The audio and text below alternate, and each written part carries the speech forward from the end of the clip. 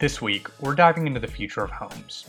The three henchmen of the American economy are education, healthcare, and construction. Now, construction and real estate have always been a pretty underrated topic in tech, but it's one of the markets that has an almost limitless TAM. The global stock of institutional grade real estate is set to triple over the next 15 years, with some estimates pegging aggregate values at over $70 trillion. It was a pleasure to have Nick Donahue, co-founder and CEO of Atmos, on the show today. Atmos is creating a full end-to-end solution for consumers to build custom homes. In this conversation, we touched on a number of topics: COVID's effect on national real estate prices, how software allows you to vertically integrate in construction, building a business that deals with atoms, not just bits, and dismantling the myth that you need to be a home builder to provide consumers a 10x experience when purchasing homes. Nick, welcome. It's a pleasure to have you on today. Thanks a ton for having me.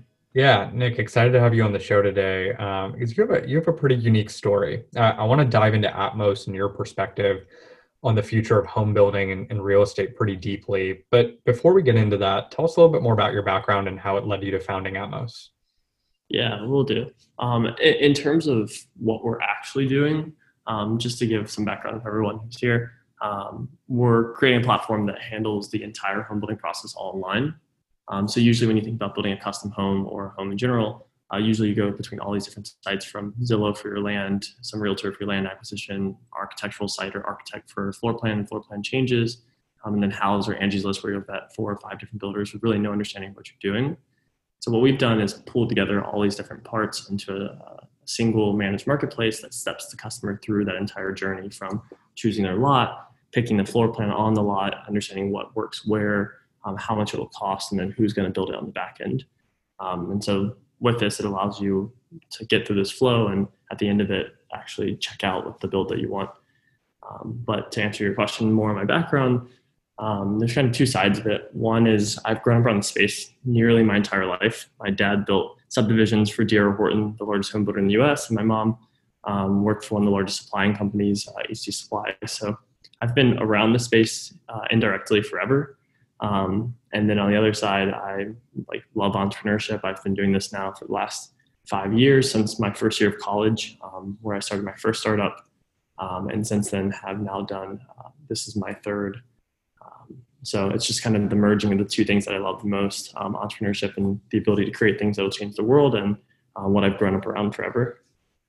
And so let's talk about that, kind of what you've grown up around forever, right? And let's set the stage by talking about just what's going on in the state of real estate. I think one of the things, as I was preparing for a discussion that was so eye-popping to me, is the global stock of institutional grade real estate is set to triple over the next 15 years. And some folks are estimating global values at upwards of $70 trillion. Now, that obviously includes not just home building, but all real estate as well. But I think there's something interesting to that, which is we're seeing a massive increase in asset volume. There already was a slew of complexity and change on the horizon in real estate, and that's only been exacerbated with COVID, right? Social migration, changing nature of cities, kind of all those dynamics.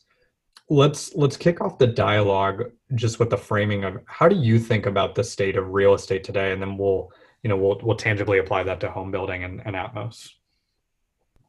Yeah, so in general, like you had mentioned, there's this mass migration happening from SF and New York to a lot of these emerging markets. And it's creating this weird dynamic where you have prices skyrocketing because of demand increases, as well as the job insecurity because of COVID, causing people to take their homes off the market. So you have the demand increasing, supply decreasing, and a drastic rise in housing prices just for buying normally. And so, we're hoping to help provide an alternative for a lot of people. But also on another side of that is you end up having a lot of gentrifying areas with the prices skyrocketing so much, either tear down options or open lots becoming more enticing, because you have, let's say, a home being sold for $200 to $300 a square foot, and then the ability to build right next door for $150 a square foot allows us to basically come into the space and give a normal buyer the ability to understand what they could build in a spot and take advantage of what usually a real estate investor would be doing, which is taking advantage of that price discrepancy. So in general, just COVID is really throwing everything into a whirlwind. and causing prices to skyrocket, people to move out of cities, and single family homes to be more enticing as both investment properties, but also just for the individual as well. And so talk about how that affects what you guys are building and how you think about building, right? So you've got this world, it's quickly changing.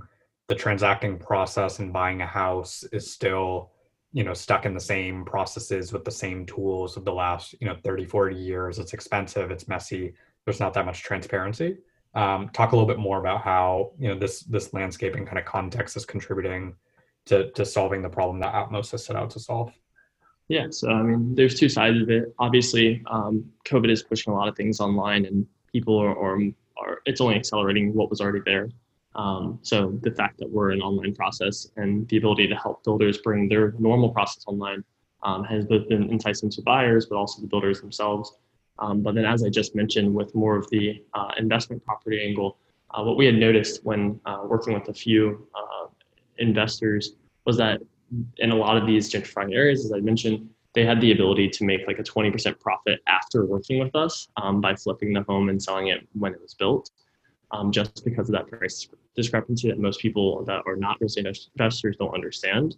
And so it got us thinking, like, what if we could better present that to users and allow like the average home buyer to get a cheaper home rather than an investor make the maximum amount of profit, which then would also help with a lot of skyrocketing prices in cities where usually they just continue to rise versus staying pretty steady.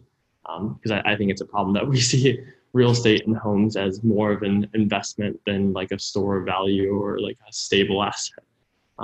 So yeah. I think one of the really interesting things, part of the way that you were just framing that, is how, when I think of the best products, right, and obviously these are generational companies and generational products, right, companies like Uber, Lyft, Airbnb, the commonality, regardless of what space you're in, is fundamentally at its core, they're taking an incredibly complex process and they're boiling it down to something that's super seamless and the experience is incredible, right?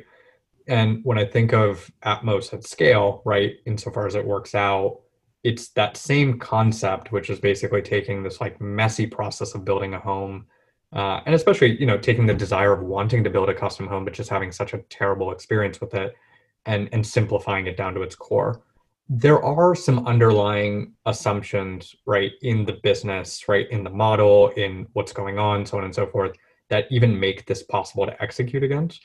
I won't make you spill this secret sauce, Nick, but at a top level, right, how do you think about some of the underlying assumptions in the business that, that make this possible to execute against, now in 2020?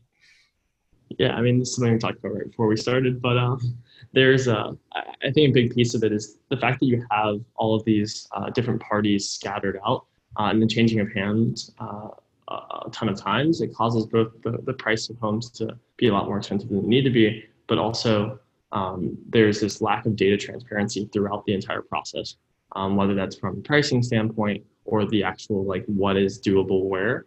So something that we're focused on is like, how do we basically vertically integrate the data that is usually throughout this and understand, well, what can you actually build on a given lot based on the different constraints, presenting those types of house plans to a given user, and then breaking apart that house plan into the different aspects of it, whether that's material breakdown, whatever it might be, with on the back end, the ability for builders to now kind of give us more accurate pricing and update this entire system throughout it. So what the goal is and what we're hoping to do now is give enough data to a user that they can actually check out right when they're done configuring their house. So they choose their lot, they choose the shell of their home, their layout, and then the actual style package. And with that, know the exact pricing, they know what is possible there and who's going to build it, and then they can just check out at the very end of that flow. Yeah, I think the technology side of that is really interesting. And that's when you were showing kind of the demo before we started recording of that, it was super interesting because where my mind went to was, we've started seeing these interesting businesses that required a breakthrough, right? Whether in some sort of technological development, whether it was, spatial modeling, VR, AR, whatever it was, to actually be built. Or like I was telling you before, my wife and I were going through furnishing our new house right now, and we're using Modsy. And the experience has been incredible, right? I mean, for folks like us that are not like, we're super visual, we're not the most like artistic folks in the world or interior design oriented folks. And from design to furniture selection to order to install, it's been a full end-to-end process. Talk a little bit more about, some of the tech you guys are using, or even just thinking of, that starts to make this experience, from a home building perspective, better and better. Yeah, I mean, as I just mentioned, the data transparency below the surface allows us to do a lot of interesting things, like you saw, like visualizing a home on the lot, um, and the having photorealistic interiors as well. But something that we're hoping for more longer term is the ability to have like a at-home design center experience where maybe we ship you a VR headset, and you get on at a certain time with one of our concierges or project managers, and then go through this kind of selection process, and I can actually walk through the home that you've designed. So not only from a desktop perspective, the ability to visualize the home on the lot, walk through that through your screen, but then a headset being shipped to you to do those final selections where you are actually saying, okay, this is the home I'm going to live in because I can truly see it. And I think that's something unlike buying and selling, where you can actually just go look at the home in person and have a better experience in person than you'll probably ever have online. Building is not like that, because especially with custom homes, it's nearly impossible to have every home in existence that you can go and tour. And so doing this online makes the most sense.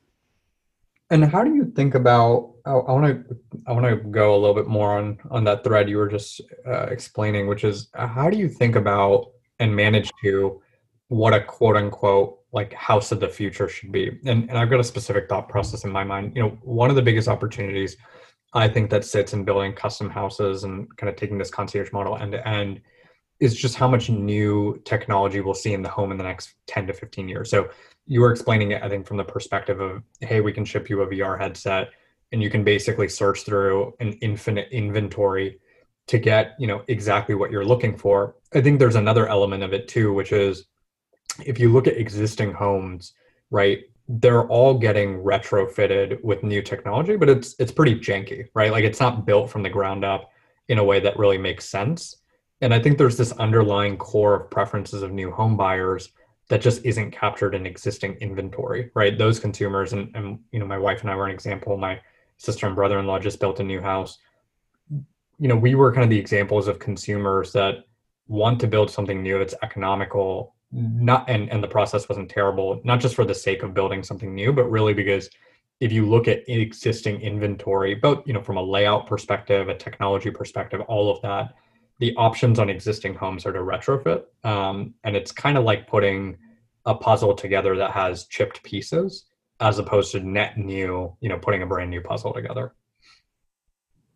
Yeah, no, I definitely agree. One of the things that we're looking to, at least from more of the space perspective, is understanding like what are the comps of a given area, or what styles and layouts are popular in any given moment. Because as you said, like with most of them being just like homes that already exist, there's not much you can do to change at least the space itself. And so our ability to say, okay, well, like we know like master bedrooms on the first floor are becoming extremely popular, and can now offer the ability to create these layouts that are fitting the moment as well. But from a more long-term like tech perspective, something that you touched on with the, like ad hoc devices and more intelligent spaces, I think you have a lot of companies coming to the space like Amazon, Apple, and Google that are trying to consume the home, but they're doing it, like we just said, with these ad hoc devices, very disconnected experience.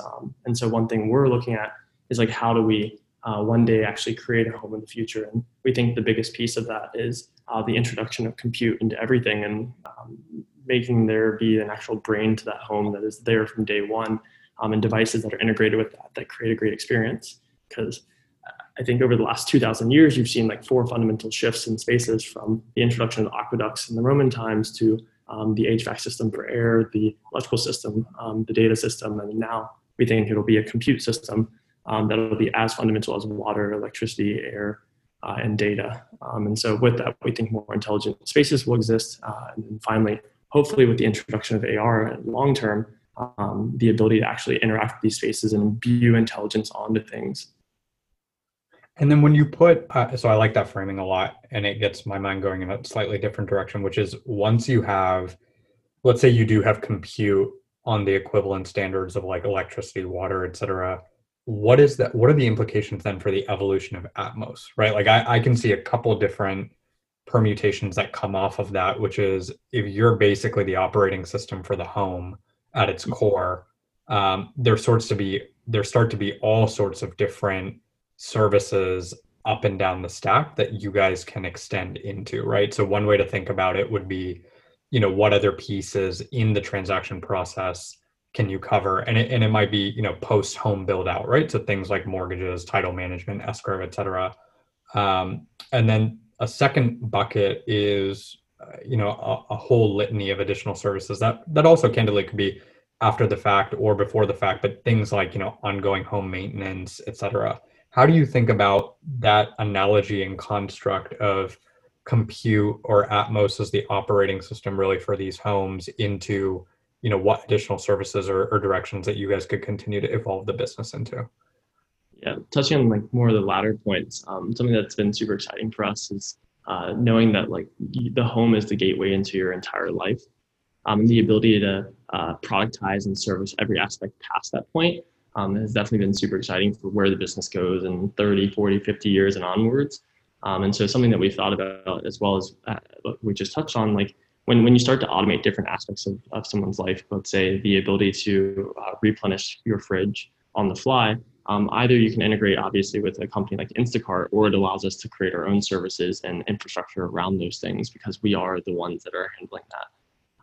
So long term, even past that point, I think what we want to get to, like probably 20, 30 years from now, is this concept of like networked living, where you're paying more of a like general rent or fee on a monthly basis that is servicing every aspect of your life, not like you have 1,000 subscription services for every little thing that you're doing. And the ability to then from that go and move freely between the network of homes that exists and make a more fluid living experience. It makes a ton of sense because just in setting up our new home, the number of ad hoc services we have is getting to be a little bit ridiculous.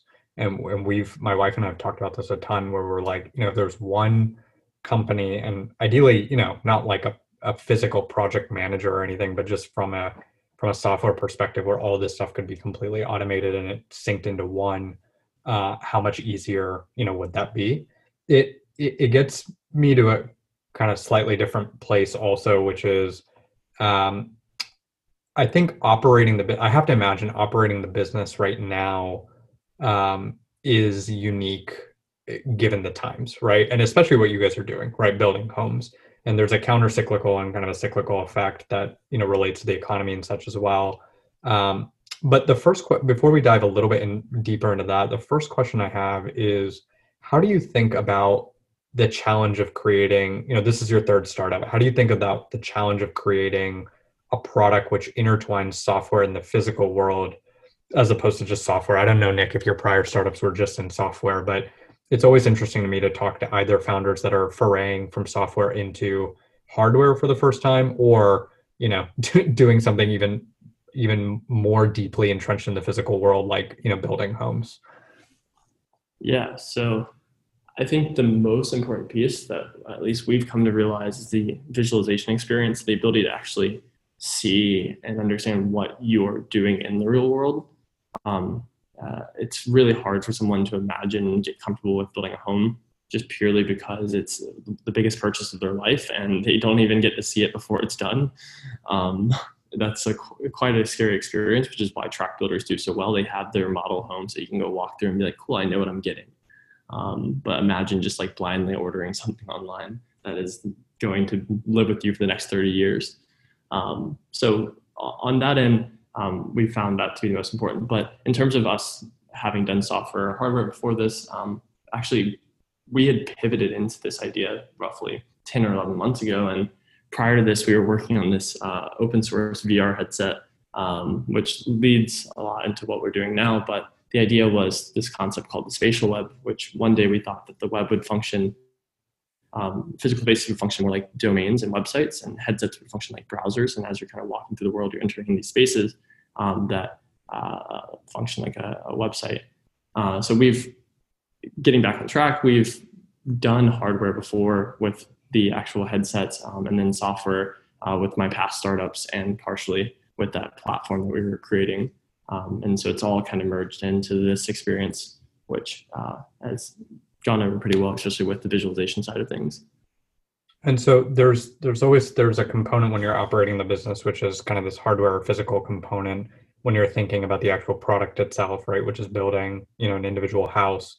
There's the other element of complexity that comes into place, which is managing basically the operations of this type of business at scale when there's multiple components. So what I mean by that is the actual, financing of the business. I want you to talk a little bit more about that, Nick, in terms of, just the complexity and how you think about that, because, on one hand, you're building the best data set in the world. You're in an advantageous position at scale to price and build really with the highest value prop in mind.